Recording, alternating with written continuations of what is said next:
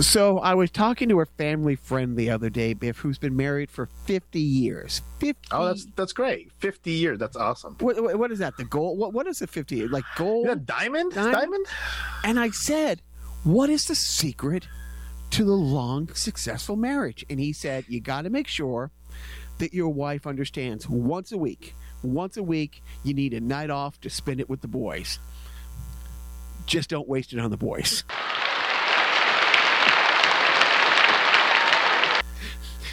Don't waste it on the boys. Yeah, and I'm not going to say it was Paul Lacroix. I'm not going to say it's not Paul Lacroix. Hey, guess who I bumped into on the way home from eye surgery yesterday? Who did you bump into on the way home from eye surgery yesterday? Everybody.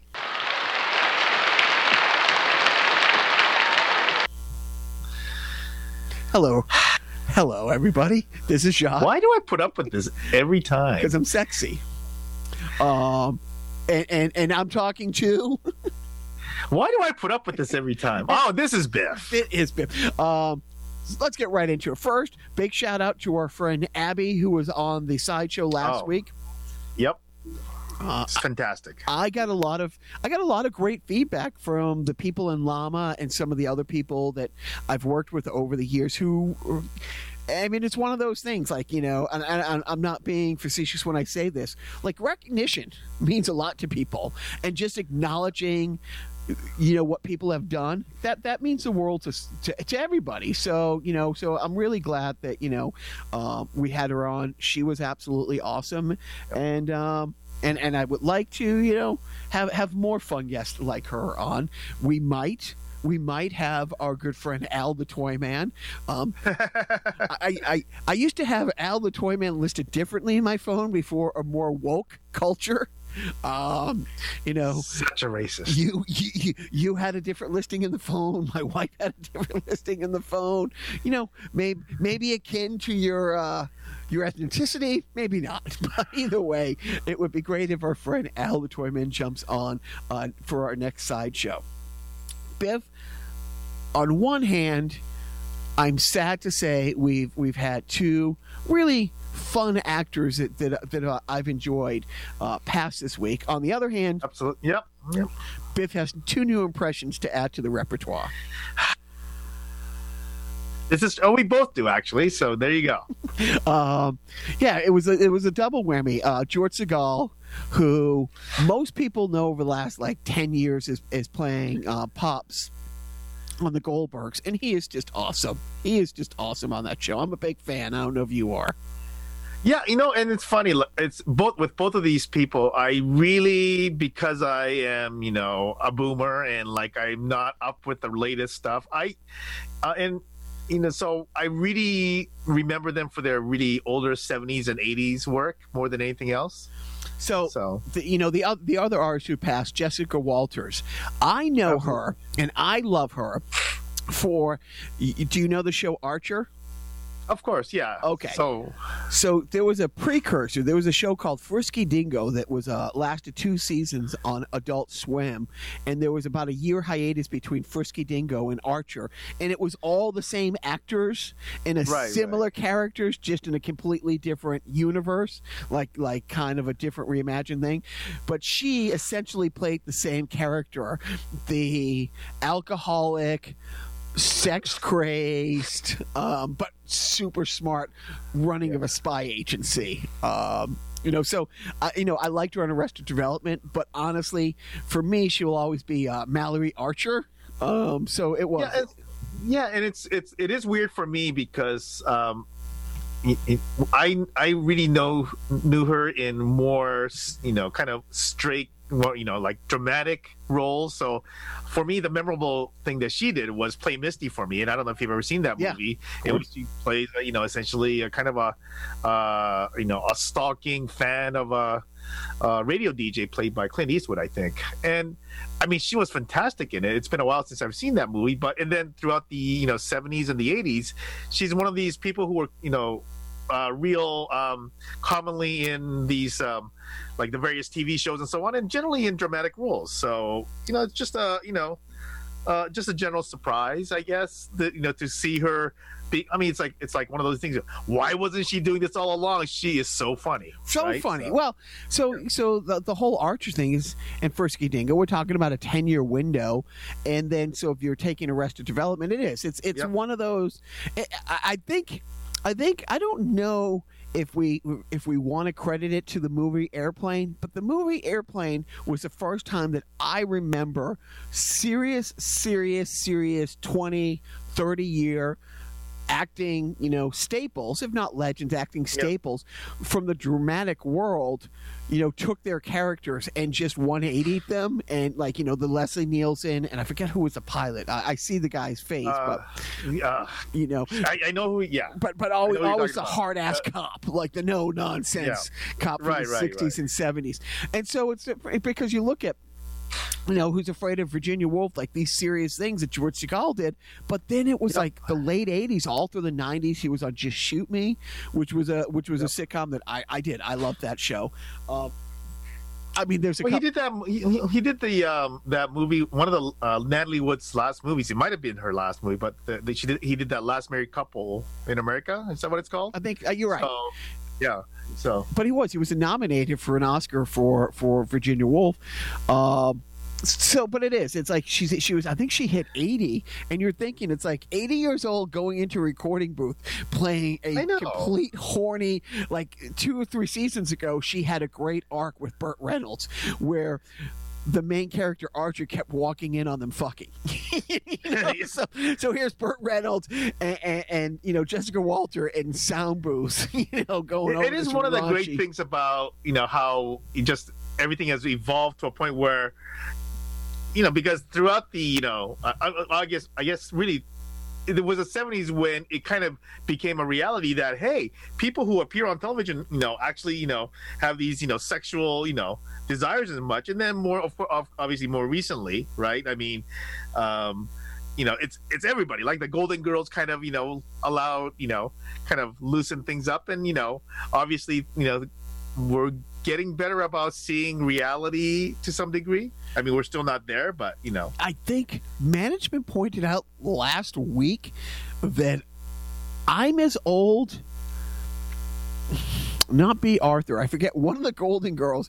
I'm as old as that actress was when she started on the Golden Girls. The Golden Girls, yeah. Yeah. And so, I don't want to say I wanted to punch her in the face, but that's a real kick in the nuts. Anyways, but so we got the passing of a couple, working actors, and our friend Joe likes to say they died with dates on the books. Vibrant acting careers. So when I looked at the rundown, that Biff had, I jumped ahead 1 second. I just wanted to give an update. I made some goals. So by the posting of this, it will be the end of the first quarter for me. I made goals with 5 things: with music, stand-up comedy, writing the script I've been working on, podcasts, the number of podcasts I wanted to do, and working out. 4 of the 5, I'm on pace. Like for my, I won't mention the one that I'm not on pace for. I'll just say I have the first draft of the script. I have been doing stand-up comedy with 2 different groups of friends once a week. You and I have been consistent doing this. And last weekend was the first time, and I do not know the last time that I actually recorded drums for a new song with Dan and I. That's cool. Yeah. So I won't mention which of the 5 things hasn't. It's the podcast, of course. It's the podcast. But, Which, by the way, when Joe wanted to stop doing the podcast, not only was I devastated because I've had so much fun, I was honestly George Loman afraid of the new technology. And although I owned a post-production house, although I had a kick-ass editing suite at my apartment in 2001, 2003, and I was cutting commercials and comedy stuff every day, it's been almost 20 years since I've had to learn to edit, and I really didn't want to do it. Just like I was talking, before we start recording, I didn't want to write the script by myself because it's been so long, and I was finding excuses not to do it. So finally, I learned to use this edit system and what I edit the podcast on. And about 3 weeks ago, I called Dan and I'm like, hey, that new song we're working on, can you just send me like the guitar and the audio tracks and let me lay drums down to it. And he's like, oh, man, that'd be great. So it was. It's the first time in at least a decade that, usually the way Dan and I work is we get together, we jam. The few times we would see each other, I'm living in Qatar, living in LA, and he would just record it on his phone or something like that. And then he would try to program drums to close to something I did, or he would just put his own drums in there, like his synthesized drums, which is usually pretty good. But he hears songs as like a songwriter and guitarist. He's not like a drummer at heart. Right. Yep. He can play drums and he's good, but when he puts down a track, it's usually just a straight track. There's not fills, there's not ebbs and flows. It's here it is, and credit where credit's due. Some of it's just fucking awesome. But this was the first time, because I now know how to use this edit program that we do for the podcast. I'm like, oh, I got mics here. I got this audio system here. I can fucking do this. But anyways, so enough about that. So I look online. Biff had started this week's rundown, and I see Biff has listed LA turning orange, and I'm thinking, okay, I know he's trying to bait me into correcting the color that he put on that. But I don't know why. I'm not falling it for it. It could have been a reference on previous president not to be named. I mean, who knows? All right. I mean, you just don't know. So tell me about my beloved city. Well, it's just one of those, where they're talking about opening it up a little bit, right? So, and we're currently what we call in the red tier, where there, we have some, openings for a lot of things but with limitations, and then the orange tier basically for a lot of the indoor stuff, all of those capacity limitations are going to go away, and then for the bigger stuff like entertainment, they're going to increase the capacity to about 50%. So what that really means is that April, if they do change the status, is opportunities for sports to get started. I mean, one of the big things is that a lot of the people expecting opening day baseball to have fans. So, if baseball's going to have fans, I'm thinking hockey may have fans, and I'm thinking maybe, it's time that John starts thinking about, where those tickets are going to go. Because, which game am I going to is really the question that I really want to ask as we change to this orange status. How do you feel about that? Because as we record this, 33 states over the last week have recorded spikes. At this same time last week, like 27 states had spikes, and the week before that was like 21 states were spiking. But as more and more stuff is opening, we're at 33 states. Yeah, I will say this. So I don't know how to think about essentially the macro aspect of it, but just personally, even though I kind of joke about this, I'm certainly not doing any of that stuff until I am, fully vaccinated, right? So when I'm fully vaccinated, I think I'll be more willing to do a lot of these things. And so I'll go to these games, and if I go to the games, I'm going to be masked. I don't really care if it's required or not or what the deal is. I'm going to stay masked, for the foreseeable future. And then, we'll do, whatever. It's funny, Biff and I were talking again just before recording. In Massachusetts, the governor about 2 weeks ago abdicated the responsibility of opening schools to the head of the schools here, because honestly, he wants to be able to say, when he runs again, I got the schools open. On the other hand, he doesn't want the blowback. And we talked about this a podcast ago. The long short is they had said our school had sent out a survey and said, would you want to do hybrid? Would you want to go full remote? Would you want to stay full remote, rather? Would you want to do full-time learning? And we're giving parents the choices. And that was on a Wednesday or Thursday and a Friday. 3 days later, the state made the announcement, nope, everybody's back April 5th. We will not support remote learning. If you don't show up, you will be true. It was like a hard line in the sand. And at the same time, the teachers were like, whoa, we're not vaccinated. It's, and so my wife and I, management and I, we talked about it. We're like, fuck it. We're not sending the boys back. Our youngest kid, we love his teacher beyond love. You can't put words into how much we admire how she's taught, and she's older than you and I are, Biff, and she's figured out the Zoom thing, and she gets the most out of the kids. It's wonderful. I don't want her going back unvaccinated. And the teachers unions all said, no, you can't do this, not until we get vaccinated. And then the governor says, well, the teachers are horrible. He said this. He's like, they're horrible people. They're demanding that we take needles out of the arms of the 65-year-old people in assisted living facilities. They're being selfish. It's like, dude, you're asking them to go into classrooms with 32, 34, 36 kids, and in a town like Lowell, where a lot of people have, I want to say it right, generational living in their house, where it's grandma and sometimes great grandma, all the way down to small kids. And you can't. Again, it's not the kids who are going to be at risk for the most part. It's bringing it home.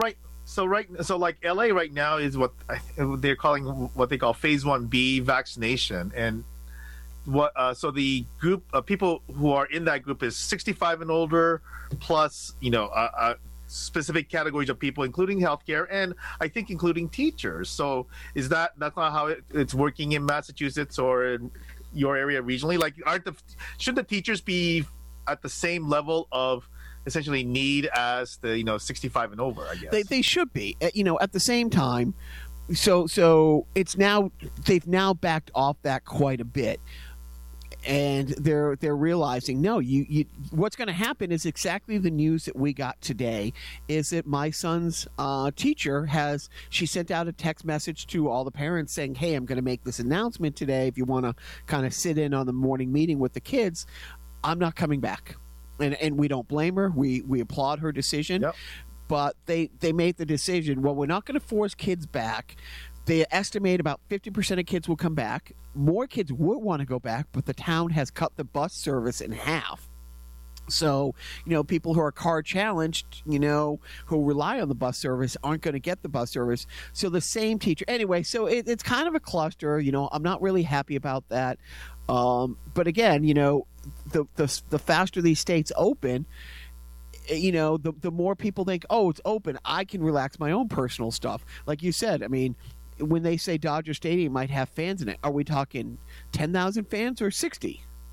I think it's going to be, so what they're talking about in the next tier is 50% capacity. So I guess whatever, 25, 30,000, of the 60,000, I think. So John, but that's just there, yeah. I mean, John's vaccinated, but I don't see him going to King games. I'd be very surprised this year. September, October, maybe.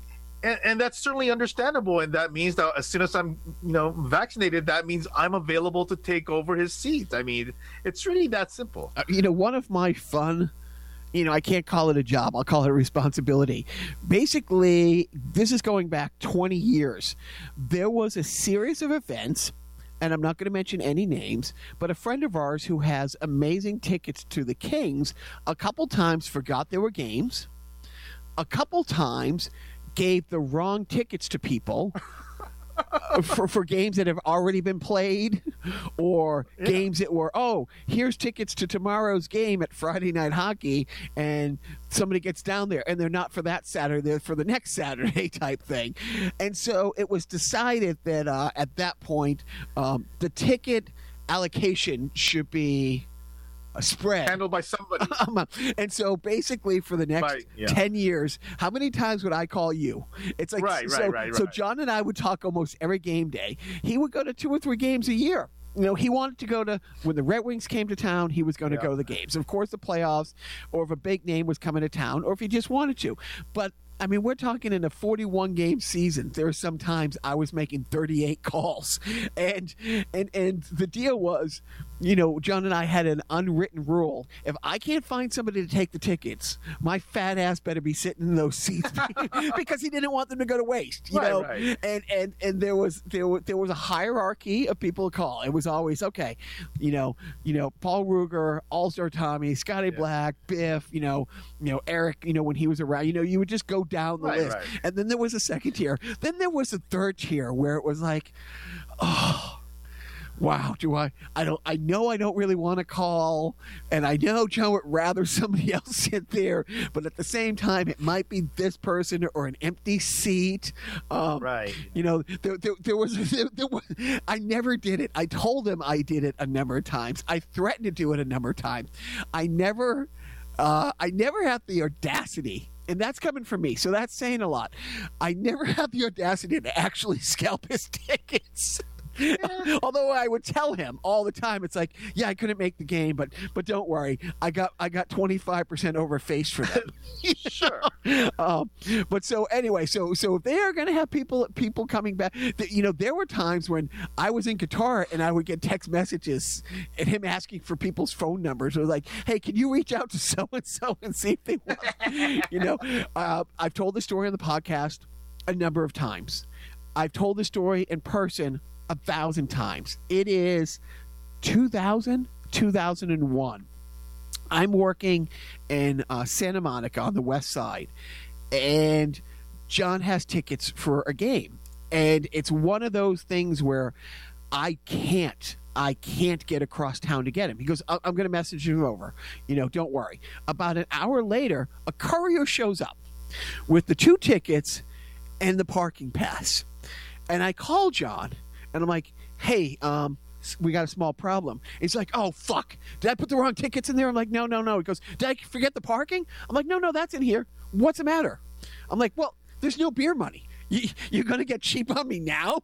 And when I say, I would love to know who was out in his hallway, who heard the rants of this drunken sailor conjugating swears in a way that I didn't, to be honest, I didn't think he had the ability to. I did not think he had the ability to swear that much, that consistently, and at that volume. And to this day, I giggle like a little schoolgirl every time I think that. Because dude, he bought it. Like, literally, I mean, there was no worm. It was all hook. I baited it really good. You know, we should have done that, you know, taking a day off and, you know, watch him in court. We never done that. You know, we should have tried to do that, you know, at some point. Have you never been put under the spotlight? Haven't you ever had your turn in the barrel? Has he not deposed you on Friday night? No, I'm just saying, you know, it's kind of, I just want to see him in action as a third-party observer and not be involved. But I think it would have been fun to just see. Hey, let's watch John work because he works in a very public, you know, setting. Biff, I may, or I may not have been deposed a number of times with let's just say a Friday night lawyer friend as my counsel. When I can tell you firsthand what he's put us through on Friday night, when it's go time, when it's big boy pants, when there's actually a tie and a jacket involved, you haven't seen anything. You haven't seen anything. I may or may not have been deposed once in Santa Monica, and there are 3 or 4 people on the other side of the table. There's the moderator, there's the stenographer, and there's, we won't mention this person's name, a Friday night hockey friend of ours and mine. Yeah. It's before we walk in, I was told, don't be yourself, don't be funny, don't be sarcastic. It doesn't translate. If there's a question that you aren't sure how you want to answer, don't forget you have a severe bladder problem, and we can take unlimited bathroom breaks. It's lunchtime, and the attorney on the other side of the table says, you know, okay, so we're going to break for lunch now. Looks at his watch, goes, we're going to break for about 45 minutes. What transpired over the next 15 minutes, Biff, would make your head spin. John challenged, maybe I'll edit the name out. Our lawyer friend from Friday Night Hockey challenged everything you can imagine. I'm not sure where my client and I might be dining. I don't know how far the walk's going to be. It might be to this place. It might be to that place. Okay, well, we're making an hour. I don't know the kind of service we're going to get at the place. I don't know. Dude, he took 15 to 20 minutes just to get them to say, okay, come back when you come back. You know, and there you go. And we're at lunch, and I'm like, and we're going back over things, and I'm like, dude, it's like, basically, I'm like, that's just awesome. But why? Like, don't you have better things to do today? He goes, no. He goes, I took the whole day. I calendared the whole day for this. And he goes, left to right, he goes, I know that guy. He's $3.50 an hour. He's $4.50 an hour. The stenographer. And he's like, and basically, I was being used in a pawn. It had nothing kind of to do with me. It was a power play between two companies I used to work with that were both were trying to get me to say bad things about the other place. So that I got pulled into this thing, type thing. And John's like, they want to fuck with you? Hey, I got some time. I don't cost you anything. And you, are going to cost them about, I don't know, about $2,000 an hour. So I'd say, I'm good for another 3 or 4 hours. You got anything to go in, dude? And when I got out of there and I'm like, when I say it's not fair to say it was watching varsity play junior varsity. You know how everybody thinks, this 0-16 Cleveland Browns could get beat by Nebraska State, and the score would be 72-0 Cleveland Browns. You know what I mean, dude? It was more lopsided than that. It's like if you could have thrown a white flag out. I suffice to say, they had threatened me for weeks to come and talk to them. They had threatened me for weeks, showed up at the office, would call, like really harassing me. And then finally they're like, I talked to somebody about it Friday Night Hockey, and they're like, just tell them to give me a call. And the next time they called, I said, okay, stop calling me, call this guy.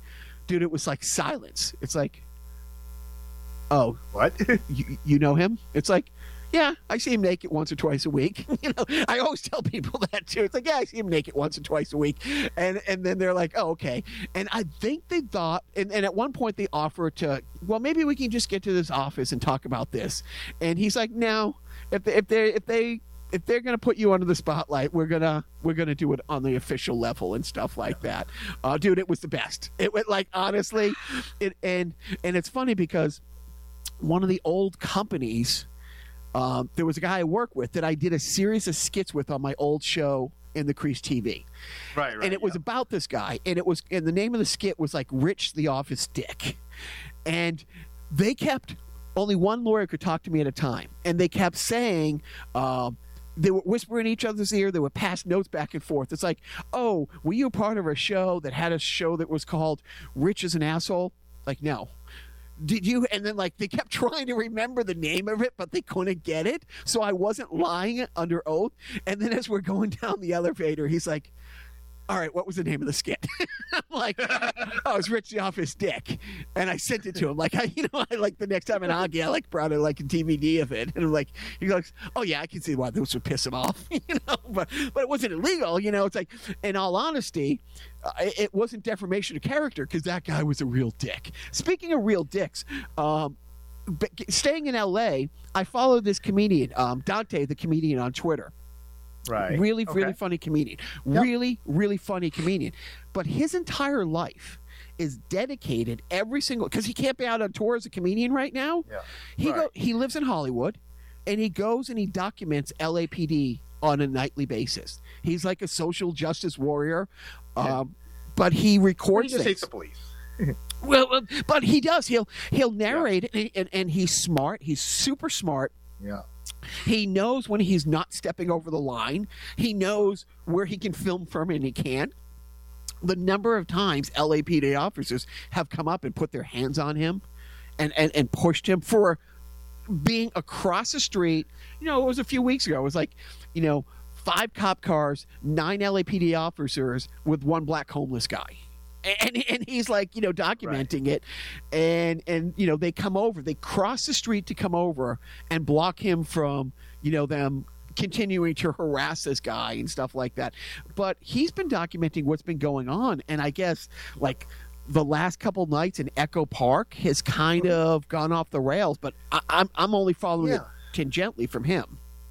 Right. So, so it's your classic, issue with they've been trying to address the homeless situation there for a while, and so I think there's so many moving parts to it, right? But so there definitely is an LAPD component to it, and So I don't know what Dante has talked about, but there's definitely has been an issue with the way they did the roundup, including the same old thing of where they not only detained people who were I think they basically at some point they declared unlawful assembly, kind of gave them like however many minutes to clear, and whomever did not clear by that time were all arrested, or something along those lines. But then the part of the people who they detained were also members of the media, and so obviously that was its own thing. But so there's a lot going on over there. So there's definitely your typical poor behavior that you've seen from the police in other protests. But yeah, this is it's a mess, and there's a lot. There was two things that really stood out in the last 3 days that stood out, and you've already said one of them: rounding up the media. Yeah. They put a fence. I think it was last Thursday. They erected a makeshift fence around Echo Park and said, well, not detaining anybody, but anybody inside the perimeter cannot leave and nobody can come in. It's like, but that's detaining people. And then the other thing is, here there are peaceful protesters on this side of the street. Right. There's cops on that side of the street. There is no rocks being thrown. There's no Molotov. Right. And all of a sudden, they start shooting beanbags into the crowd. And when there's women there, there's and then you saw one guy. Look, if you're a homeless guy and you got this tent and now they destroy it, it's truly that's everything that guy owns. Yeah. So, gosh, this is going to, we could talk for 3 hours on this, but I'll try to keep it short. I guess there's a couple things. Number one is that this is the city directing the LAPD. So there is an LAPD issue in terms of how they're managing the frontline aspect of it. But this is the city's, providing telling the police, this is what we want to do, right? So in that context, and I should have done the research on this, but I've been surprised at how Garcetti has not been, anywhere near this thing. Like, I haven't heard him talk about any of this. It's this, I can't remember the name of the guy who's been in the front line of this, but there's this other guy, and I know that there's a different person just because they actually have created established protection around his personal residence because the protesters are going there. But there's really one big part of it is that there's really two ways that people look at the homeless situation, right? And the one is that there is a homeless nuisance problem, and then there's the other way of looking at it, which is that this is a humanitarian issue, right? And just too many times, and clearly, right, this is a situation where they're looking at it as a nuisance issue and not something where they're not thinking about the homeless, right? They're thinking about this being whatever, the people who are living around there, or whatever the case may be. That's the focus of the issue. And so it just kind of goes back. We're not dealing with the root problem at all. Like they talk about, we've offered housing to these people, but that's kind of a, to me, somewhat of a misleading statement, because it's not like they offered permanent housing for these people. These people weren't provided with solutions. These people also, I don't know that the housing that was provided to them really allowed for them to essentially move there, because some of them, like, as have pets, right? And some of them, have, whatever the case, situation is, I don't think that they really provided a permanent solution for these people. If the thing is that, listen, you can move your entirety of your life and not be hampered in what you do by moving here, that's one thing. But I don't think that that's what's happening, because I know that I've read a few stories about some of the homeless or some of the the people who are had encampments there that refused the offer for a variety of reasons. Like, there's a curfew to the homeless facility that they were offered. There's a variety of things. So yeah, I just want the direction to change to dealing this as a humanitarian issue, right? And that goes to the the border, what's the so-called border crisis, right? It's not a crisis because there's some kind of a threat. It's really, there are people who are essentially in dire straits, right? It's just a different perspective in how you're looking at a situation. It's one of those things that we talked about with our friend Dr. Rosalowicz a few weeks ago with the windmills. One of the big problems is it comes down to NIMBY, not in my backyard. And there are solutions. I almost said simple solutions. There are no simple solutions, but there are solutions to many of these problems. And the mental health aspect. Why are people homeless? What is the percentage of mental illness? What is the percentage of, before the pandemic? I think it was 50% of Americans said if they got an unexpected $400 bill, that would devastate their family. How many of these are families? How many of these are, there's a, and we talked about it with our boys, a number of times. A lot of homeless people have drug and alcohol and substance abuse problems.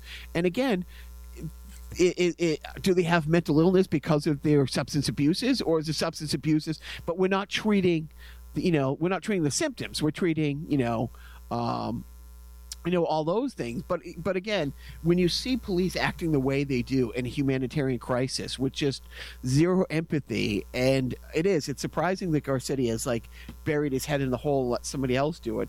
I presume that this is because this looks bad for his eventual presidential run is my assumption, but whatever, right? So let's move on to the next thing that you and I are both dreading talking about. And I don't want this to be a doom and gloom podcast. But domestic terrorists, we didn't get a full week of addressing one mass shooting before we had another one. But I do want to take time, especially because of who my podcast partner is and who my wife is, and address what happened in Georgia. I'm just going to let you talk for a little bit about this and your thoughts. Yeah. So this is and I guess the thing that is really an issue with the Asian community is that they're so hesitant to, call this a hate crime, that it's racially motivated. There is that whole image of the Asian women that's perpetuated over time as, there's this, this whatever you want to call it, this fantasy or perception that we have these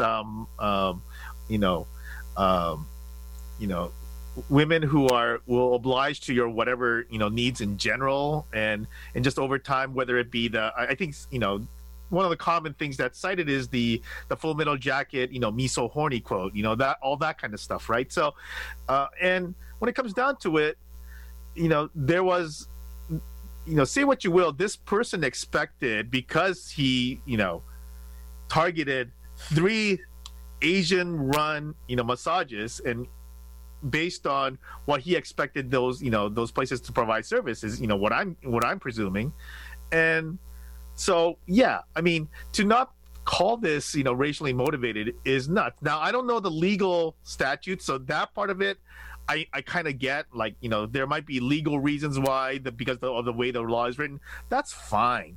But just, socially speaking, come on. To not call this a racial, crime is ridiculous, right? I'm going to jump in for a second, but I want you to keep talking specifically about this one. 6 of the 8 people killed were Asian women.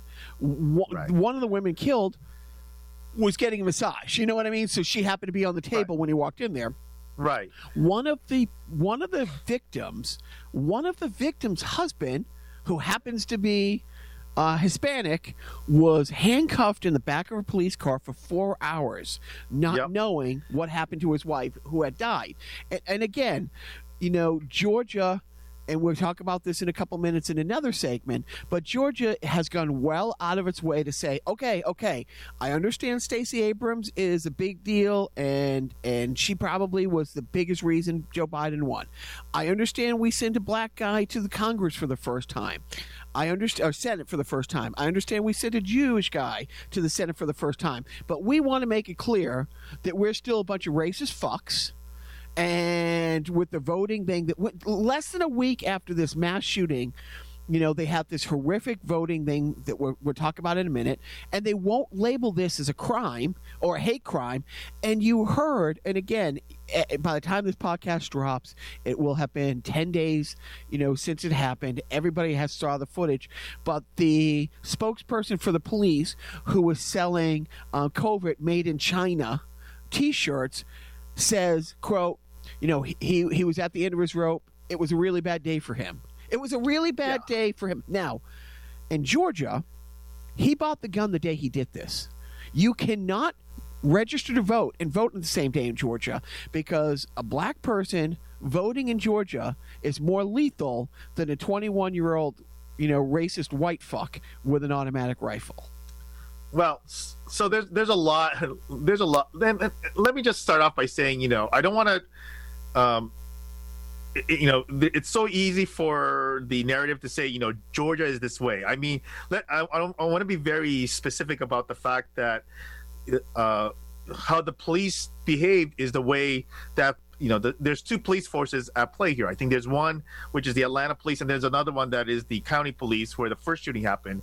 And so I think those two are their own stories, and they have their own, obviously, the fact that a victim, right, who happened to be, Hispanic, is detained, not knowing what happened. That's its own thing, and that kind of, that's the kind of speaking back to what we just talked about before this. We know whether it be LAPD or whatever, there are police forces that, that do these things. That's its own problem, right? And then there is the political aspect, but then there's also, I mean, if you talk about the people of Georgia, it is. This is not about necessarily about the people of Georgia in its entirety, right? Because we're talking about a very diverse state, and so this is we were talking about part of it being the political machine, and the part of it being where the the power exists within the state, right? That allows all this to happen. So we do talk about it kind of Georgia as a short speak, but I think there is we're not talking about the entirety of the and you're right. But the sad thing is, Biff, the state is run by GOP terrorists, and I honestly mean that. You take the two senators who won, and because a black guy got elected as senator and a Jewish guy, in the past last Thursday, they signed the most absolute racist voting restrictions in the last 75 years, and that's not hyperbole.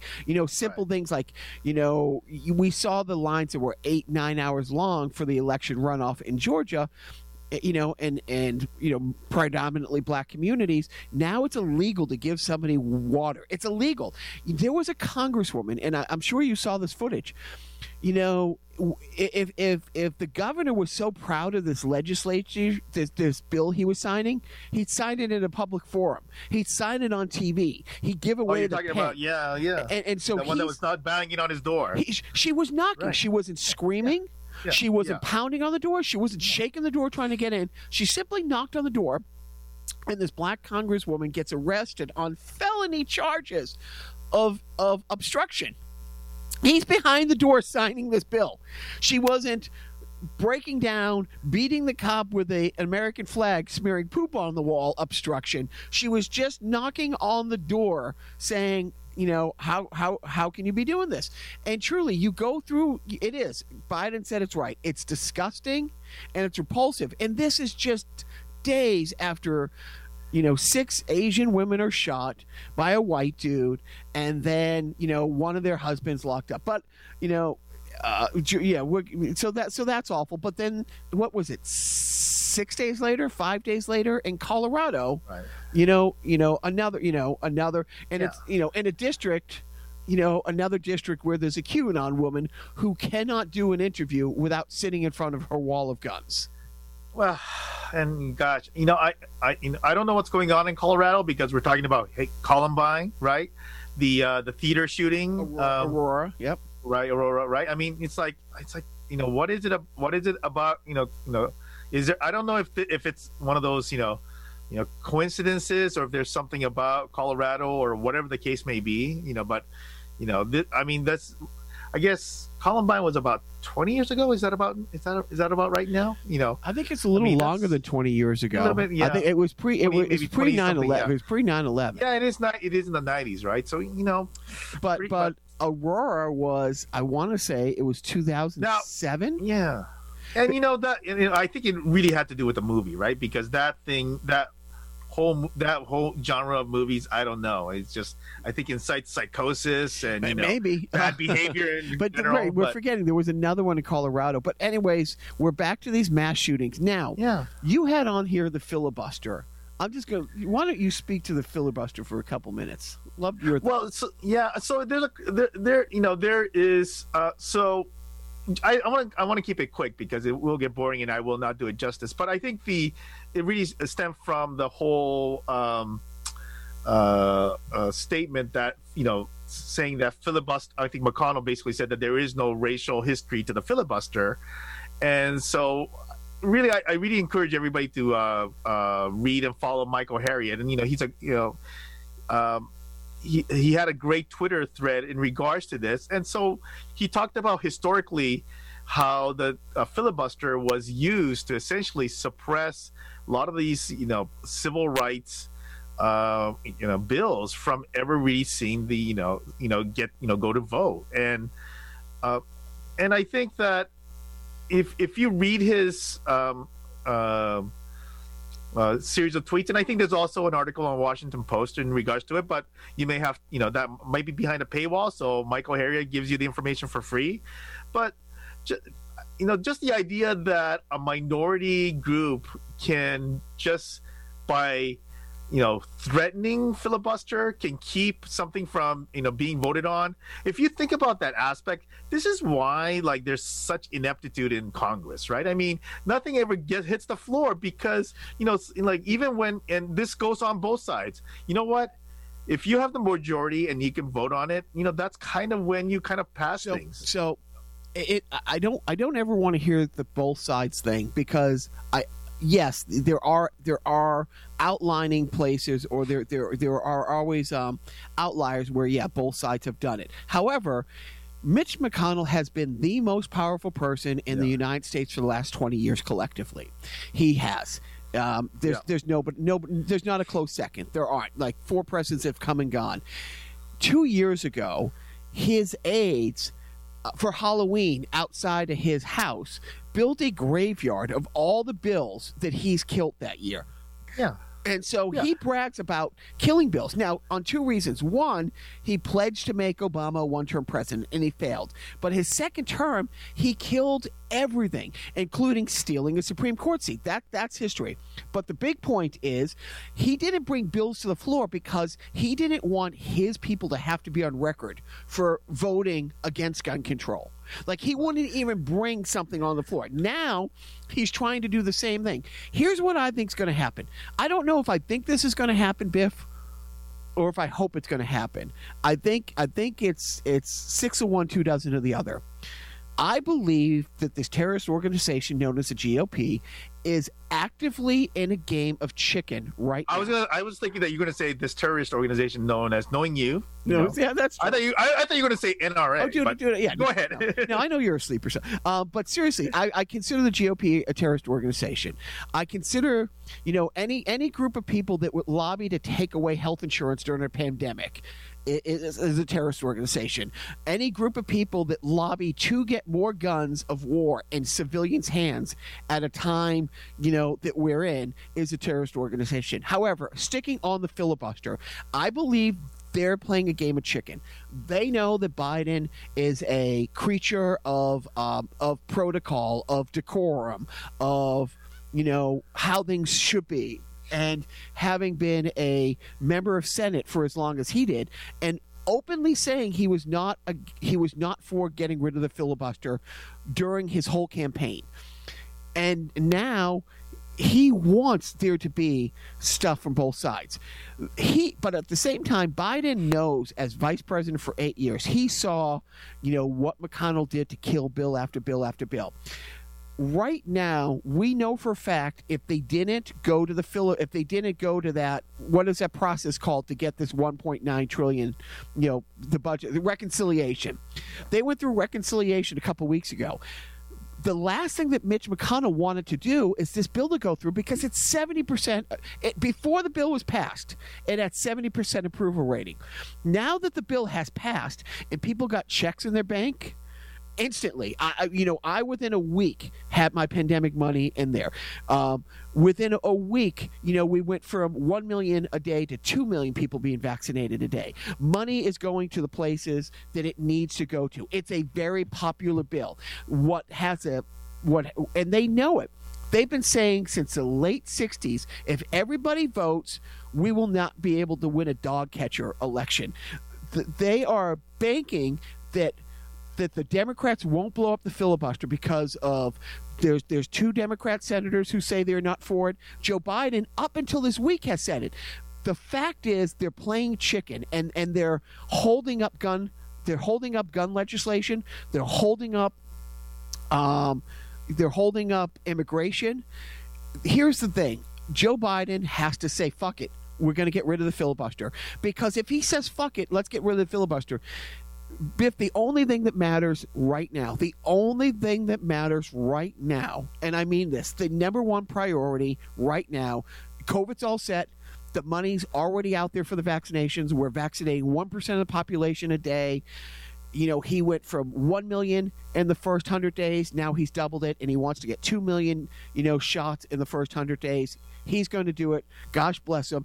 The only thing that matters right now is the John Lewis Voting Rights Act gets put through. Because, Biff, if the John Lewis Voting Rights Act gets put through, you know what? Yep. We're going to hold on to the Senate. You know what? If the Voting Rights Act gets put through, and if we bust the filibuster, here's the 2 things that you have to do.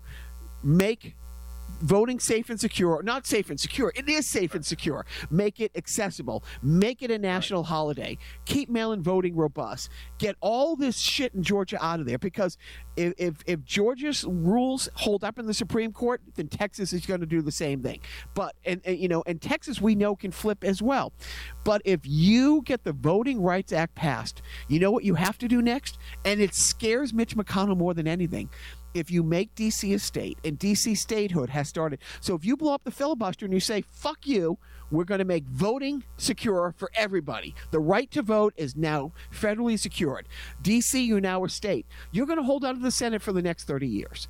And then you can get your Green New Deal in there. You can get immigration. You can get gun reform. If you don't blow up the filibuster, you won't do anything on the guns. You won't do anything on the environment. You won't do anything on immigration. Period. The end.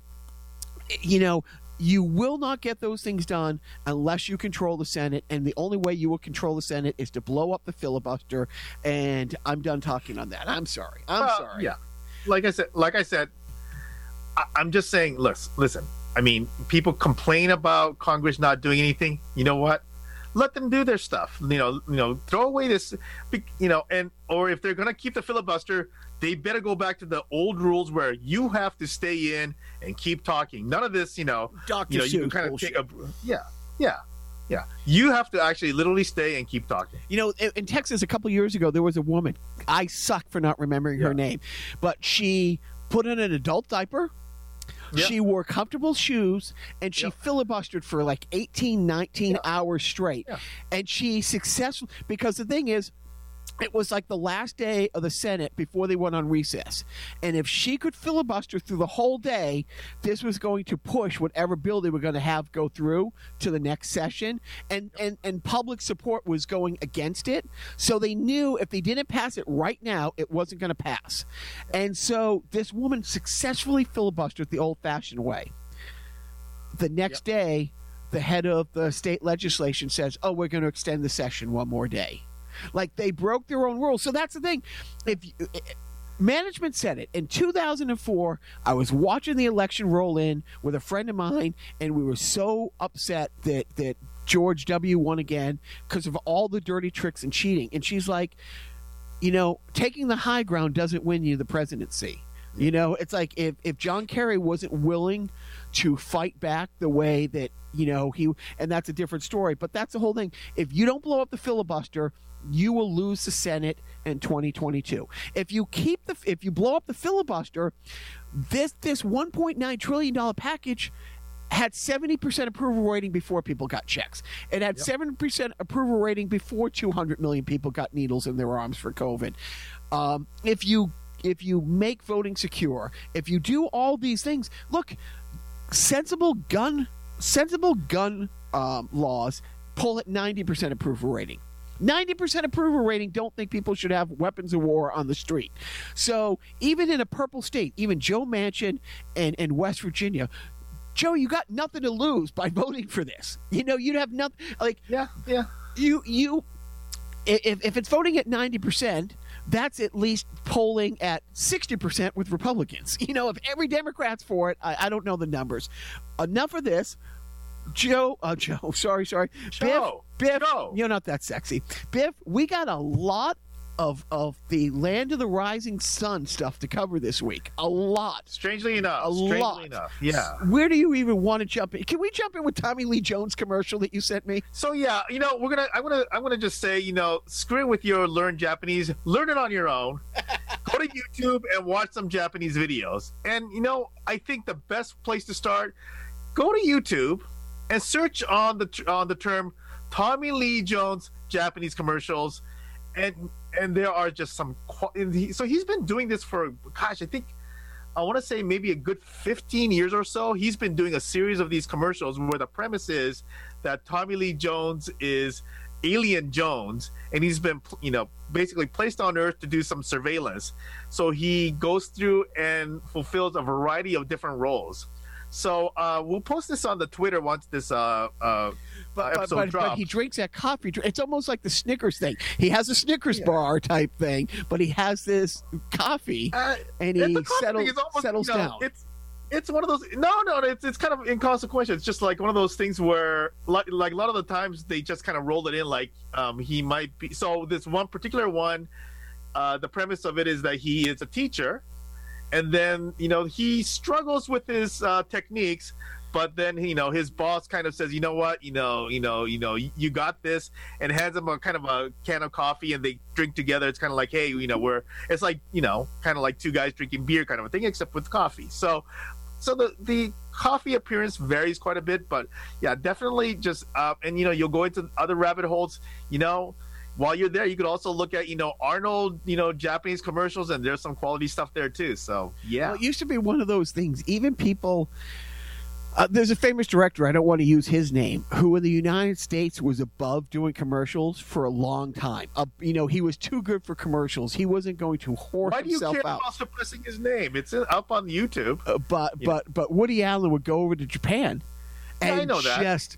But there were so many people who wouldn't do commercials here. But before YouTube, before the internet, they could get away with flying over there and there were doing these broadcast things that they said you could not air this, right? You know, in other countries. So there were these, rights things that protected them before. So the Woody Allen thing, that's funny because he did that. He did an ad for a department chain, which is where my mom and dad met. So there you go. Oh, that's the company that they work for. So there you go. Do they sell? So by the time this podcast drops, 3 days from now, it's April Fools, and I don't have anything big planned, to be honest. We've had some great April Fools. A couple years ago, it was on Easter. April Fools was on Easter, and management. And maybe I'll post this on Twitter if she lets me. Management made a sponge cake for my mom's Easter party. Oh yeah. And her mom, I heard about that. That was fantastic. Her mom was still with us, and her mom fucking lost it. Watching my mom try to cut, and it was a SpongeBob cake, and as my mom's cutting it, and of course it's made of sponges and stuff like that. That was pretty good. One time our podcast dropped on April 1st, and I had my two boys. One of them was Joe, and one of them was me. And they did a 5-minute episode of the show, complete with the awful joke at the beginning and stuff like that. It was fun. Maybe I'll repost that. Is that an American thing, or is that also carried over to Japan? I think it's a known thing, but I don't remember it being so big there. But it is a known thing in Japan. So have you either over in Japan as a young lad or currently today, is that a thing around you? What, the April Fools? Yeah, do you ever play them, or do you just have them played on you? Yeah, you know, I'm not so diligent for things like that to actually have, want to plan to do something actual. I mean, it's great when somebody else does it and, it's executed well, but I just don't care that much, and I don't want to work that hard for that kind of stuff. So, okay, more Japanese stuff. You sent me a Crime Wave link, but there was nothing on it. Like I saw the guy getting escorted out of the either police station or where he was by a couple cops, but there was no 3D animation. There was no reenactment. No. This is true. But I mean, once again, this is this was an assault case where this 31-year-old man was arrested for assault at a train station, and apparently this has happened several times. So, I would, just having watched the video, what do you think the nature of the assault might have been? Oh God! Well, the only video that I saw just saw him walking away in handcuffs. It's impossible to tell by the thing. So let me tell you. Please. So this guy had the audacity to, in a public train station, go up to a woman and cut her hair. Oh, I mean, now this is kind of weirdo, Ram. He cut 15 centimeters. So that's like 6 inches of her hair. And so, like, obviously, I'm sure the woman freaks out. They say, "What the, hell? Why are you cutting my hair?" Right? And then the guy was promptly arrested. But apparently, this has happened a few times in that and neighboring stations. So they think it might be connected. Like you think, but. Like a gang initiation serious thing, or serious crimes. Dude. Yes. If somebody honestly, if somebody walked up and cut like one of my boys' hairs or my hair, or gosh forbid my wife, he would not be escorted out in handcuffs. I'd be escorted out in handcuffs, and that fucker be on a stretcher. Yeah, sure. Right. No, not even kidding. So another big announcement from the homeland is, I guess we're going ahead with the Olympics, just no tourists. Yep. That's what they're saying, right? And so they started the the torch relay and stuff like that. So, they're saying that now, but we'll see what happens. I mean, it is an interesting situation there where there is a significant part of the population, based on polling, that seems to oppose having the Olympics this summer, period. They're saying, don't even bother this year either, because we haven't settled down. So, and just to kind of give a perspective, like Tokyo is at around 400 cases a day, which is a bump up from from about a month ago. But 400 cases a day is kind of similar to where LA is right now. So, I don't know, how's Japan's vaccine rollout going? It's actually, I think it's relatively slow. For a variety, I think there's a couple of issues. Number one being that all of their vaccines have to be essentially procured, right? It's not like they have. So U.S. has done the contracts for the vaccines were secured, right? So we were essentially getting this ample supply to start with, versus Japan having to essentially negotiate, in competition with all the other countries who don't make their own vaccines. So there's definitely that. So I think they're dealing more of a supply issue, versus here where you're seeing like some vaccination sites saying, hey, if we have leftovers, it's going to be open to everybody because we don't want to let this vaccine go to waste. So yeah. So it is very kind of slower, but yeah. We in a couple months will have probably a couple sideshows about the Olympics coming up. The Olympics is such a losing proposition for the host countries and the host cities. It's why less and less people are bidding for the World Cup. I think you have to put a context on that, though, right? I think you have to. I think that it's not this boom thing that people, a lot of these cities expect it to be. I think it's good for places like Tokyo and LA, which already has the infrastructure. That's the big. Okay, see, so you hit it on the head. But when you look at what happened with Atlanta, when you look at what happened in Brazil, when you look at the only Olympics that was in the black in the past, I don't know, 30 years was actually the one in Colorado. And again, because most of the infrastructure was there. Colorado or Salt Lake? Salt Lake City. Salt Lake City. I'm sorry, Salt Lake City, Salt Lake Utah. City. I apologize. I think Vancouver did okay again because most of the infrastructure was there. But the reason you have the Olympics is to generate tourism, to get people to come to your country, to come to your city, and want to come back. Without having that, and again, it's one of those things. It's getting the influx of dollars into your community, into your city, from outside your city. It's so if Tokyo, what do you call Tokyo? People live in Tokyo. Tokyo. What is the term? Tokyoites? I don't know. Like Los, in Boston it's Bostonians. You know what I mean? But the people in Tokyo, if the money's already in Tokyo and it's going to the Tokyo vendors and it's not going to the hotels and stuff, it's literally a losing proposition that I was hoping that they would push it for a year. If it's a year now, because you and I have talked a number of times, and I'm serious when I say Tokyo is someplace that the boys and management and I very much want to see. It is probably on the top 3 places. No, the Mario World's not in Tokyo. I understand that, but you guys have the super fast train, so we're good. But no, it's something that we always wanted to see. Always go there, maybe coordinate so we can go there with you and your kid. And it would be great, but it'd be great to also squeeze in the Olympics. But it's interesting that they're pushing ahead with it, and I was wondering, because. I don't read the text on the screen, what the people on the street are saying. Yes, like I said, there is and there's been interestingly a lot of recent scandals with the Olympic Committee. One of the kind of I don't know what his official title is, but like one of the kind of these directors, based on some misogynistic comments, was removed from the post and replaced with a woman who is a past Olympic medalist. And then more recently, one of the entertainment directors got canned for yet another misogynistic statement. Did I mention misogynistic? Kind of a misogynistic country, Japan. It's not very woke yet. Okay, so we've talked the Olympics, we've talked crime, we've talked April Fools and Tommy Lee Jones. Let's get to the big news in Japan this week.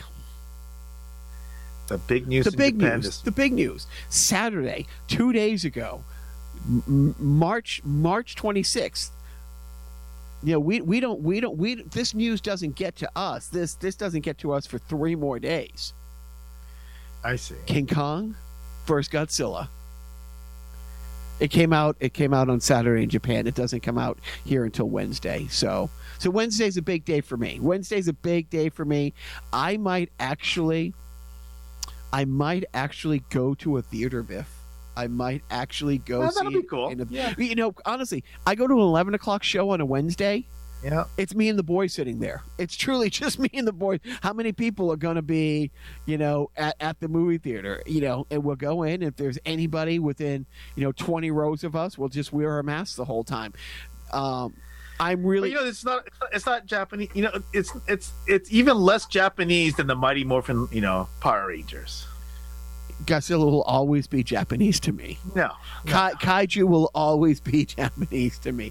I am very excited about it. It's more Japanese than the garbage that was the Matthew Broderick Godzilla, but yeah. No. That's the one when the eggs got hatched inside Madison Square Garden. That's correct. Yeah. Okay. Yes. A little less. You know what? Yeah. It's you cannot call it a Japanese Godzilla movie unless there's a person in a suit inside a Godzilla suit doing all of the Godzilla acting. Will the military staff of the Japanese army in this movie be wearing the white gloves? That's the biggest question that I have going into this. That always fascinated me. You know who else wears white gloves? Taxi drivers. I don't know why I mentioned that, but in Japan. Yeah. Oh, interesting. And maybe the taxi drivers are really part of the military. Maybe it's part of the secret government all along. I think we got a new conspiracy to go. So 2 weeks ago on the podcast, I got to this part of the podcast, and I said we were going to play a self-indulgent theater from our beloved Joe. I prepped like 2 weeks ago. I actually did some planning, and I decided which clip I was going to use beforehand, and I pulled it off the old episode. I decided which song we were going to, go out on, and I had already lined it up to make the editing, easier, the next morning. I was all excited. It's a little bit of a lengthy process to post it to Twitter, because Twitter doesn't post audio files. So I have to go through this third party. The website is called Headliner, and I have to make it an MP3 file. Then I have to upload it onto their website. It converts it into a video file, and then I upload it onto Twitter. And I uploaded it, and I was very proud of myself. And so the podcast drops on Monday. I upload it this Monday afternoon or Tuesday afternoon. I get a call from Wednesday from Joe saying, "Hey, dummy." I miss when he calls me dummy. Because, "Hey, dummy, yeah, nice job posting it on Twitter. You didn't edit it into the podcast." It was a test. So I either Joe passed. Joe passed. Congratulations, Joe. Take a skate around. And you know what your prize is? You have won a future appearance to a Carnival Podcast episode. Oh, he will be giddy. True story. He will be giddy. So with that said, here is Joe as Jimmy Stewart doing the lyrics from Dan Cray's Firing Line. Oh, that was an awesome one. So Dan has a song that we're going to do called Firing Line. It's one of my favorite songs. It's a typical Dan Cray love song. And I would like Joe to read the lyrics to Firing Line as read by Jimmy Stewart from It's a Wonderful Life. There's nothing left to say. We've said it all before.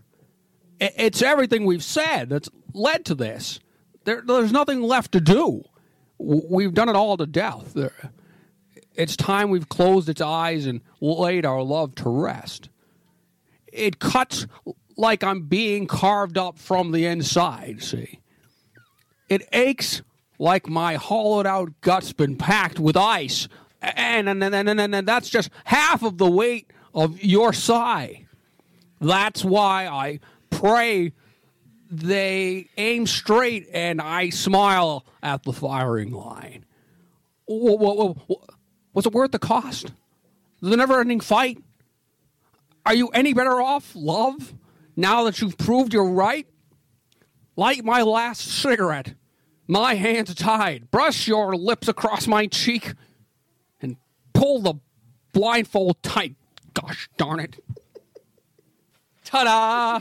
It's fantastic. I really liked that song before, and now it might be my favorite. And you can remix that all you want, Dan. Okay, Biff, tell me all about the NWHL playoffs on NBC Sports. Well, so actually I'm missing it right now, but it's just as well because... So, do you have any idea who's playing tonight? A couple WNHL teams. So, get this. I mean, so I don't know what the score is now. I probably don't want to know what the score is right now, but the first game tonight is is Boston versus Toronto. Boston Pride versus the Toronto Sixes.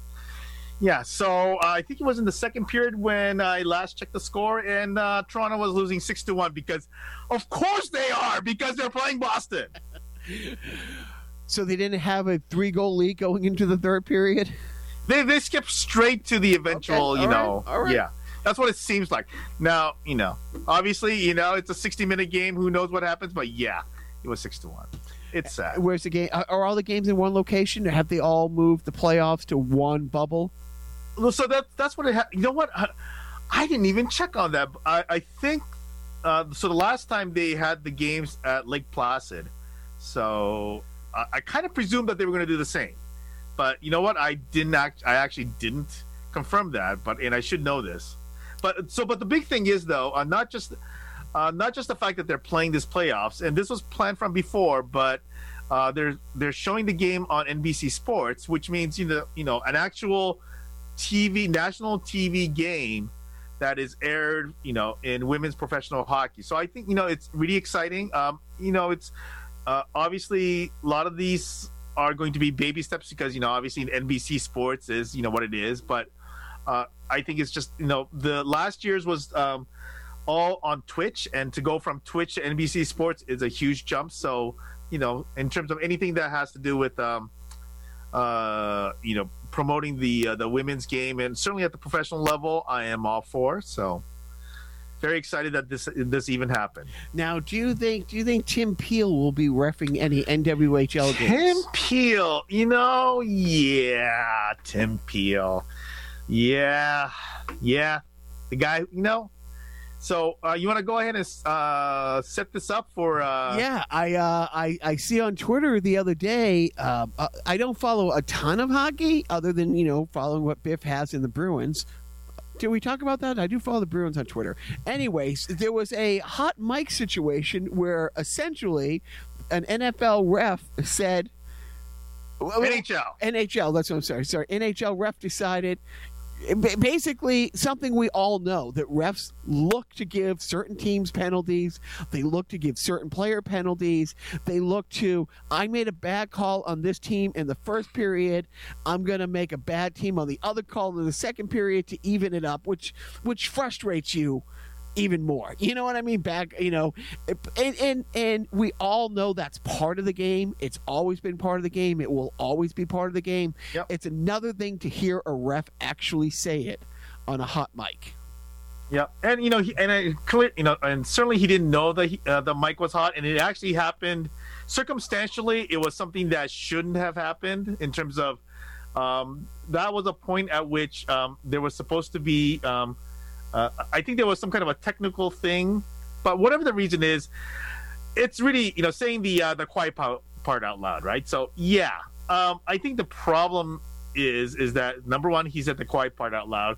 Number two, I mean, really, this was, and obviously you don't follow the other teams, but this was a Nashville-Detroit game, and these two teams are like are absolute car wreck. Nobody gives a crap about who wins these games. Right. I mean, he really shouldn't have given a crap about evening it up because nobody cares about the outcome of these games. Detroit fans want the team to lose so they could, try to get another good draft pick. I mean, really. Hey, how's that worked out for the Oilers? Sorry. Sorry. You know what? It's worked out great for the Oilers. We'll get, I'll talk to 30 seconds on that a little bit.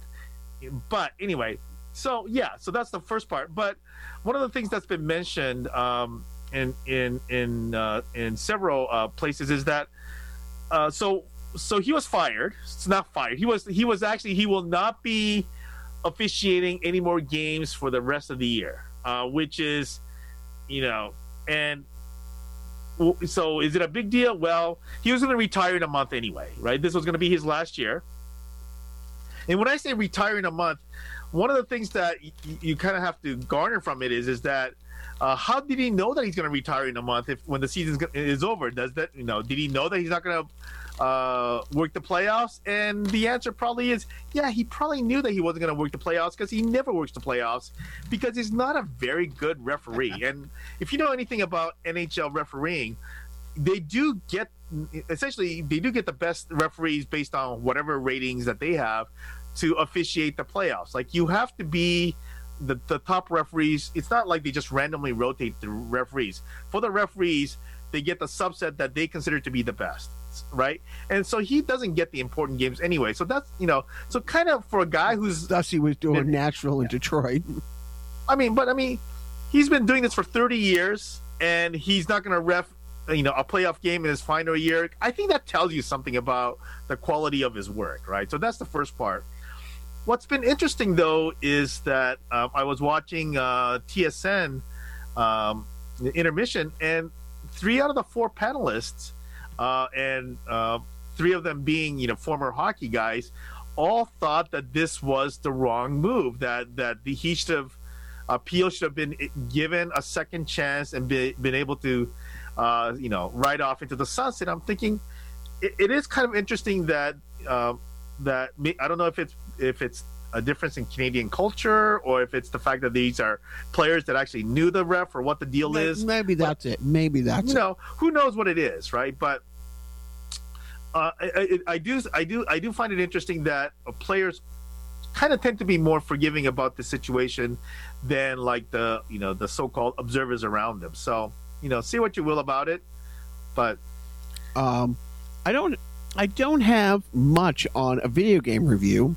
My 13-year-old is excited for me on my behalf that Resident Evil 8 is coming out in a couple months. I'm not even that excited. I've been working so much that it hasn't really been on my radar. I will say the only news in video game world that affects me is because of the pandemic. I think some children in maybe China or maybe different parts of Asia have gotten very lazy. And I only say that because I went to 2 different GameStops today, and they're still back ordered. They don't have any PS4 controllers. He needs a new PS4 controller, and they've been back ordered for months. And so I don't know where these 6-year-olds are spending their time. Maybe they're just making shoes. But I think because of the pandemic, everything is still back ordered. And that's the only news I have in video game land. So, are you sure it's not something that's politically motivated because of the way this country has been anti-China, and this is how they're punishing the United States by withholding PS4 controllers? You know what? Stranger things have happened, Biff. But I will say, but I also have a video game preview, which is that because you brought up Resident Evil. I bought Resident Evil 2 on PS4. I haven't played it yet, but I bought it. Resident Evil 2. Yeah. Oh my god, dude! I used to play. It's so fucking good. So I used to play the original. Like, this is whatever, 1995. Is that what it was? Around there, yep. 1994, whenever that was. I played the original Resident Evil and got totally hooked. And then I played 2, and then I started playing 3 and never finished it. That's kind of when I got real busy because Y2K was hitting, I think, is what happened. Oh, but right, I thought, right. You know what? But I was thinking, I should maybe try to play it. So I bought it. I haven't played it yet. I will eventually try to get on it, but I'll let you know, when I actually get on it that I got on it. Dude, I'm so now I'm excited for you. I really am. 5 will always be, my first love. But 2 was great. 7 was great. 6 was good. 4 was okay. They'll probably redo 4 in a couple of years because it still had. They reissued 4 a couple of years ago, and it still had that tank control sort of thing. Like the guy had to move his whole body to see what was behind him versus fluidity. But 2 is great. 2 is really, really, really great. Oh, I'm excited for you. I truly am. So the biggest thing in the past week for me, the biggest thing for me in the past week, I'll be honest, Zack Snyder's Justice League finally was released after 3 years. Briefly, I will say a couple things. It lasts 3 years to watch it. That's what I heard. I might do a sideshow on maybe I'll edit this part out, Biff. We're not sure what's going to happen with recording a sideshow today. I might end up recording a sideshow about Justice League with my friend Sam on it. Long story short, everybody got confused. So for the record, Zack Snyder did not get fired off of Justice League a few years ago. Zack Snyder made a 3-picture deal, as did Ben Affleck, to do Batman vs. Superman, Justice League, and then a 3rd movie. Zack Snyder's production partner, his producer on all his films, is his wife. 75% plus through the shooting of his movie, their only child passes away. Their young daughter passes away. That's horrible. So he stepped away from the project. Somehow it spun out of control that he got fired from the job. That was the word. Hey, did Twitter have anything to do with that? So they bring in Josh Whedon. So Josh Whedon, over the last year, it turns out, might not be the nicest guy. Might not be the best to the female actresses. I will say that's kind of news. That we're learning about.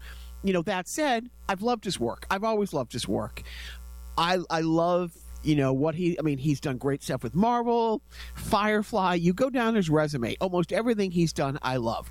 So he came in and he reshot some stuff. He shot some new stuff, and he put out his movie.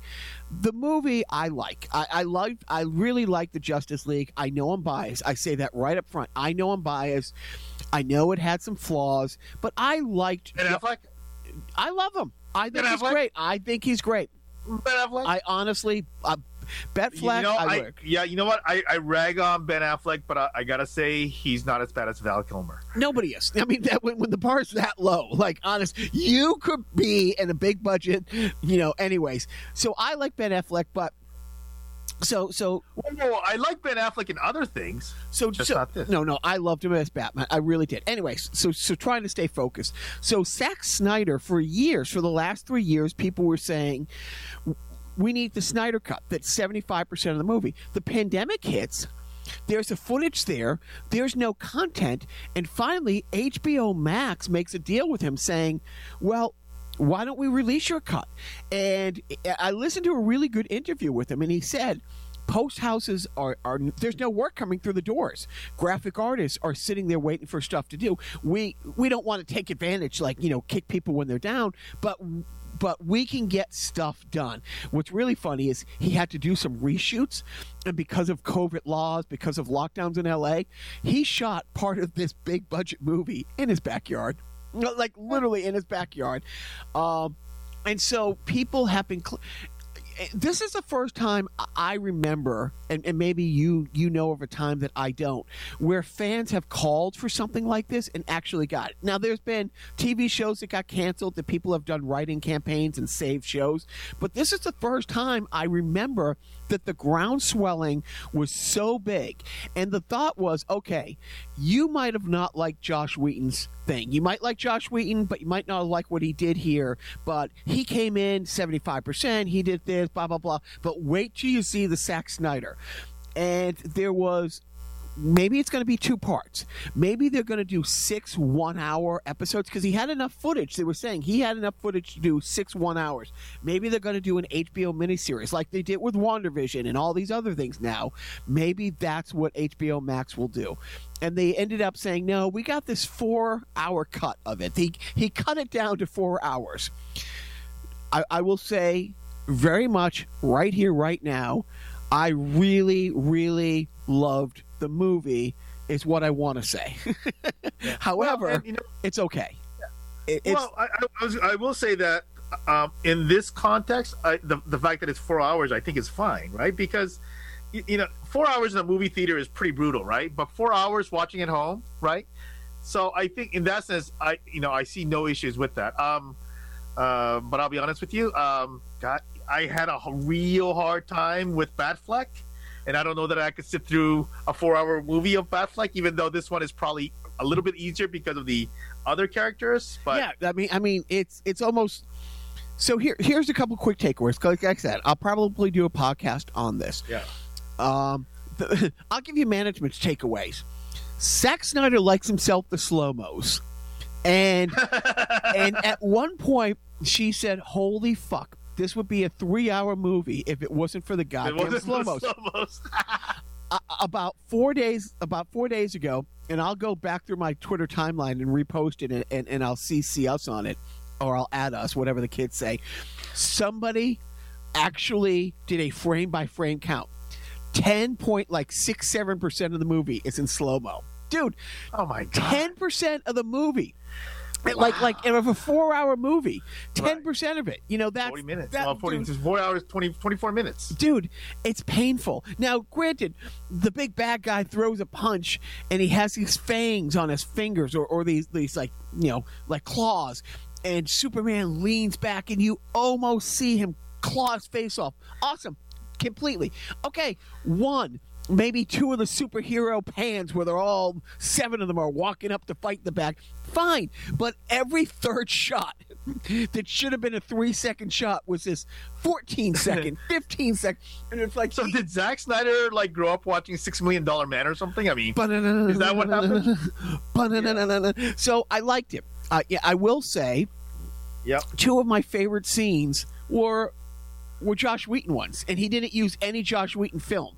Oh, he didn't use any, and there's so that's kind of how you could tell. There's a very see Josh Wheaton. What he does great is banter and dialogue and witty dialogue and snappy dialogue and levity. But there's a very famous comic book artist named Art Ross, not the Art Ross that you and I love for the trophy, and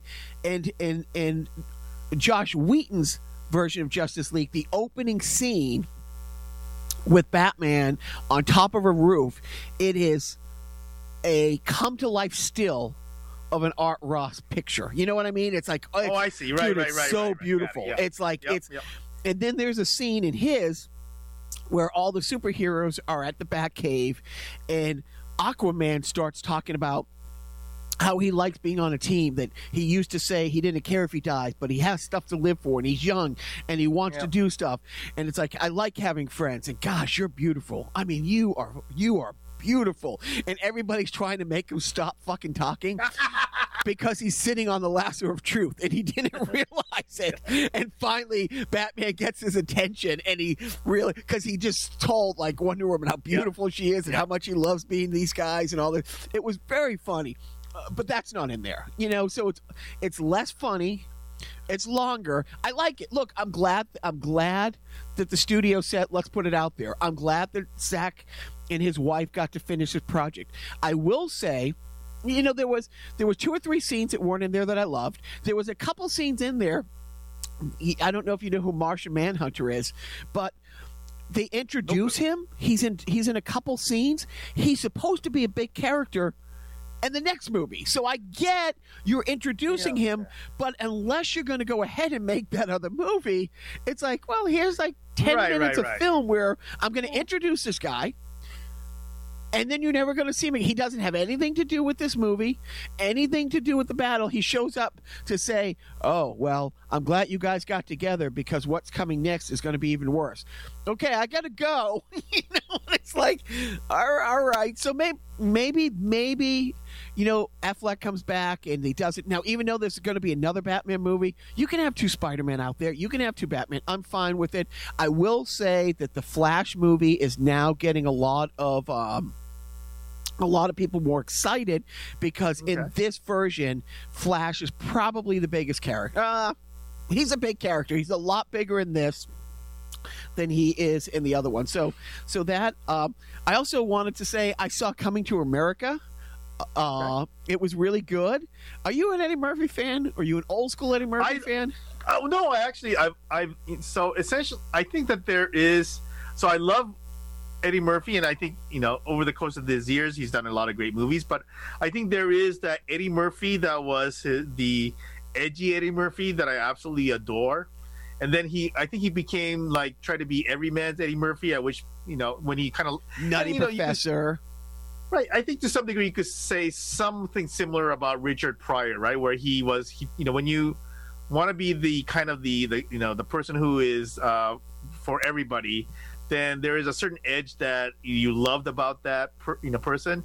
But I think that certainly Eddie Murphy, I think, is supremely, like, even though he was monstrous for that period, I think in retrospect, I think he's somewhat, you know, underrated because I think he is, you know, generally fantastic. What's interesting is seeing all these interviews over the last few months because of Coming to America 2, and seeing how he's looked at by the black acting community and by the black comic community. Yeah. It's honestly, when you see somebody like Michael Che on Saturday Night Live do interviews, almost in tears because he can't believe he got to work with Eddie Murphy. You know, and so I just bring it up. So a few weeks ago, management and I watched Coming to America, which I never watched, and it was great. We watched Coming to America, which was great. I want to say I picked it. I loved it. I loved it. There was an outtake as the credits were rolling. And if you didn't see the movie, a young kid had to sneak up on a line and pull whiskers off of him.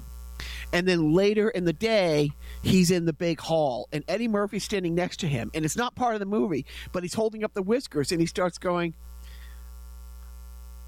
you know, I snuck up on the lion. I got his whiskers. And Eddie Murphy and this is an outtake, and Eddie Murphy is smiling, and then looks at him and goes, "Wait, that's my thing." It was such. Yeah. He was Yeah. so this 20-year-old black kid Yeah. knew he was quoting a routine Yep. that came out 20 years before he was born.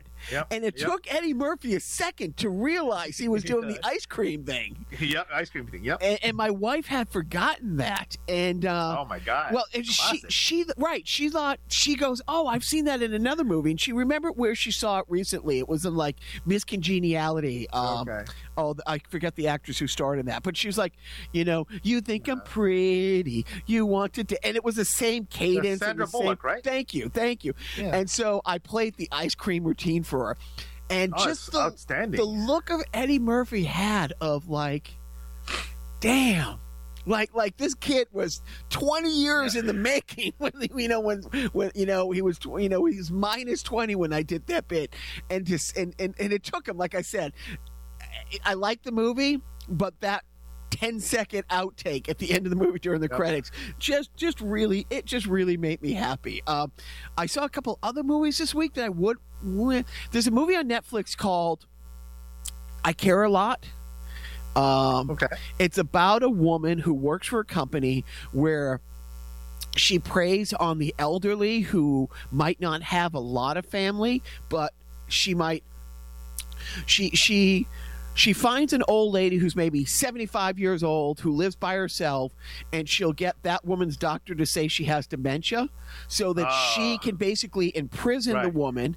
Right. Separate her from her family, so her son or daughter, who comes once a day to take care of mom, all of a sudden shows up one day and mom's gone, and before she knows it, oh well, mom's in this assisted living facility and we had to take her house, and it's a big company that she works for.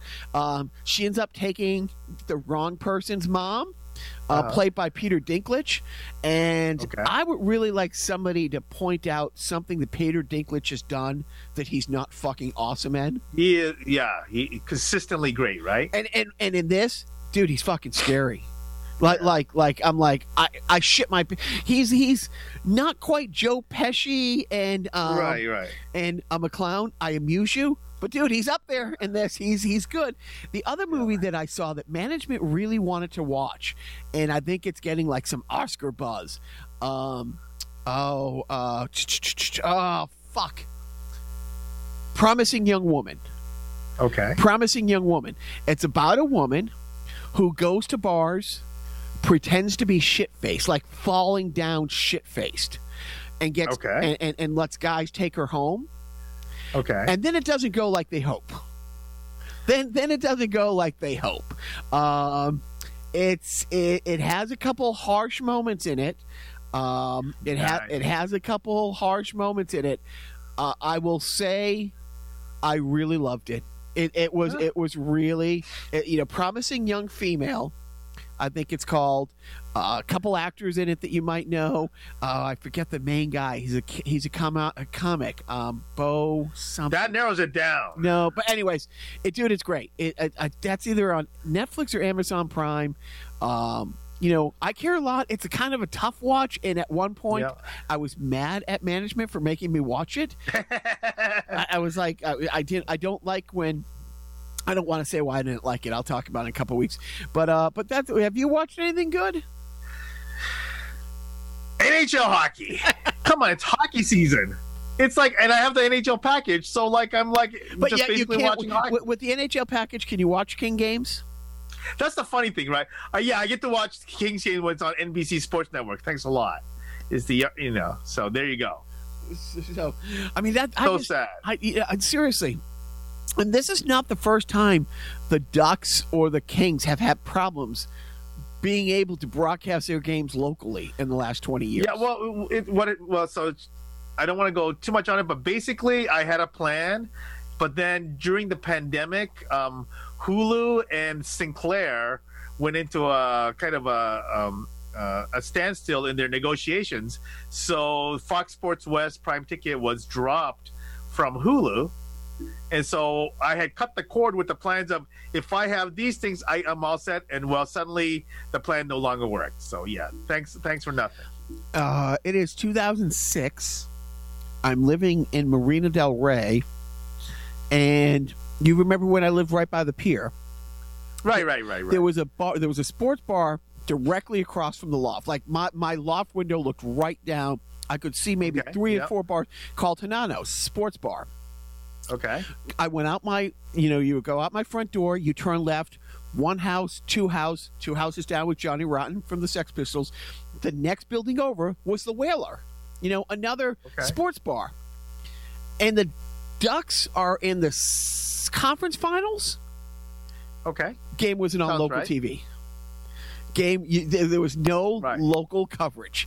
And this is a sports bar that had all the sports packages, but they couldn't get the game. So, like I said, it's not the first time that those two teams have had problems. I just can't imagine in Boston.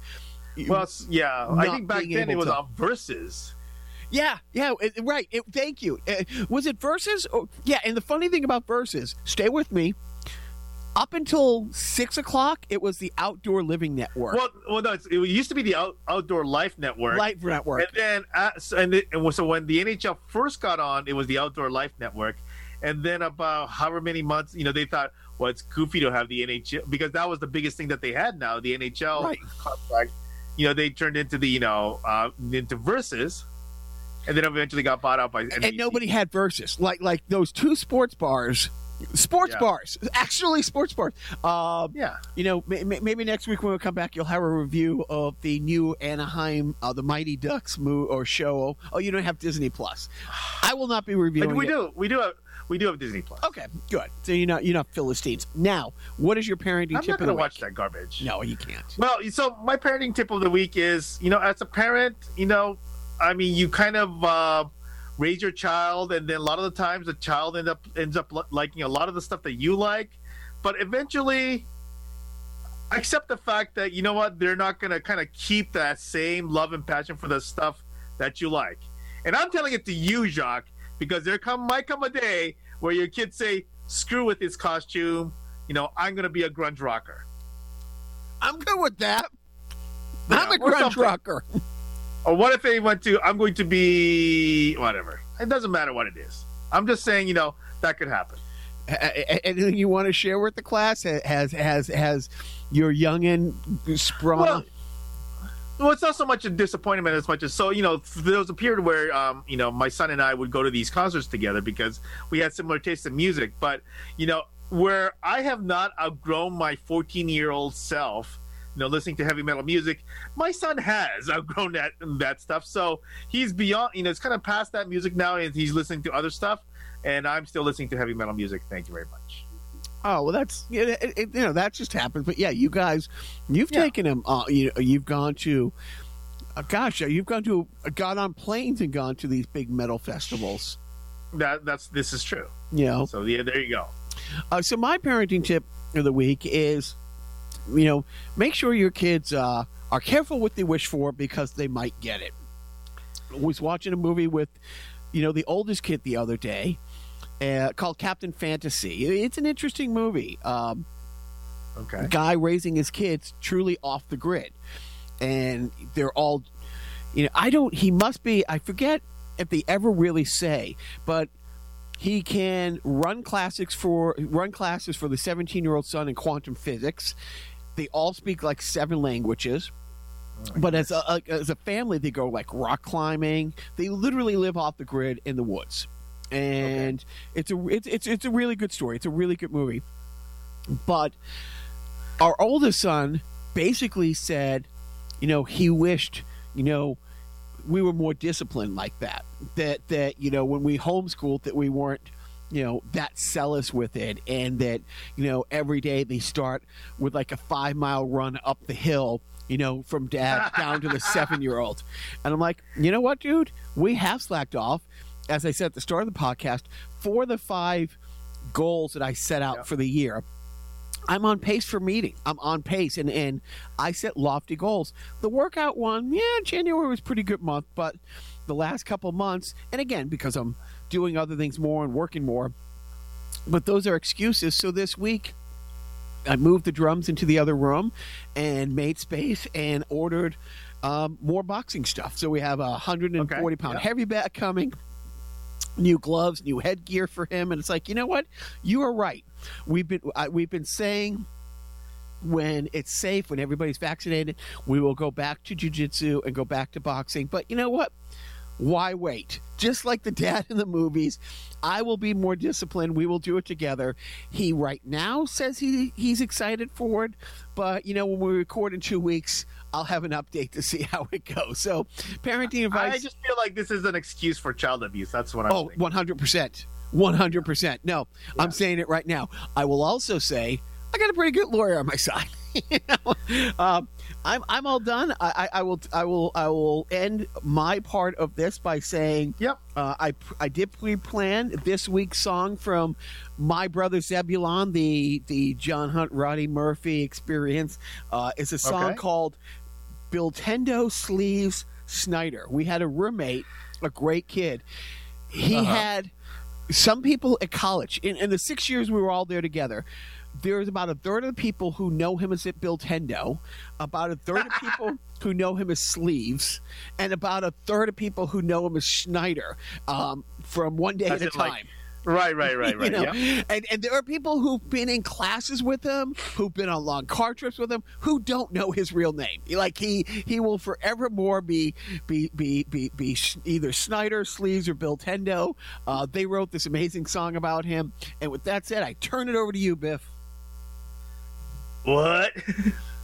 Well, you know, I don't know if we put this in the rundown, but you know, don't forget. I'm not dragging you in that ridiculous banjo halfway across the state just so you can get a piece of ass, all right? Besides, women don't go for banjos, they go for guitars. Like Van Halen, like old Van Halen, not new Van Halen. You know, like Running with the Devil, or the Cradle, Will Rock!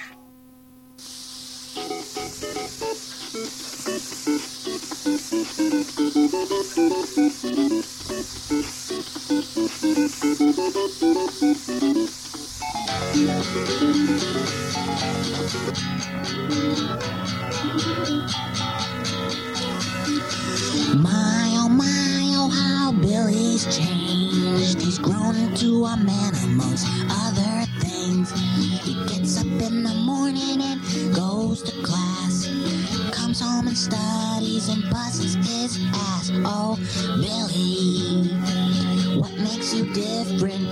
Is it L. Ron Hubbard or is it your girlfriend, Billy? We miss the old guy. Everybody's wondering why, oh, Billy.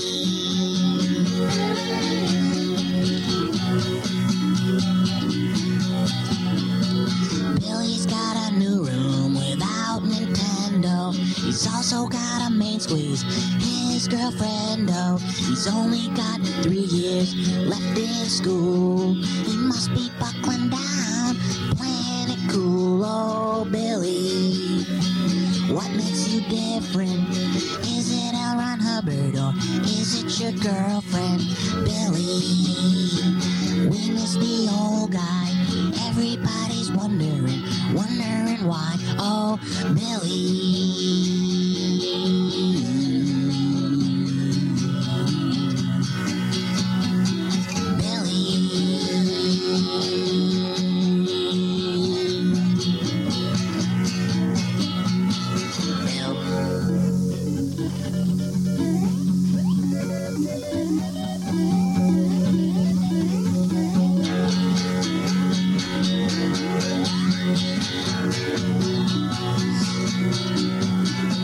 Remember the days when Bill couldn't sleep? He sat on the roof breaking bottles in the street. Now he makes sure he's in bed by 10. At this time last year he was just waking up then.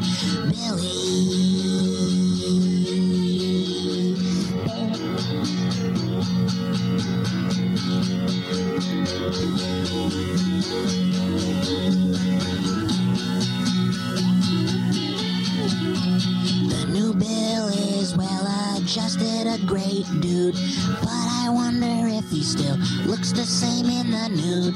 Maybe Bill will find fortune and fame, but he'll carry around all his old nicknames. Billy, What makes you different? Is it a Ron Hubbard or is it your girlfriend, Billy? We miss the old guy. Everybody's wondering why.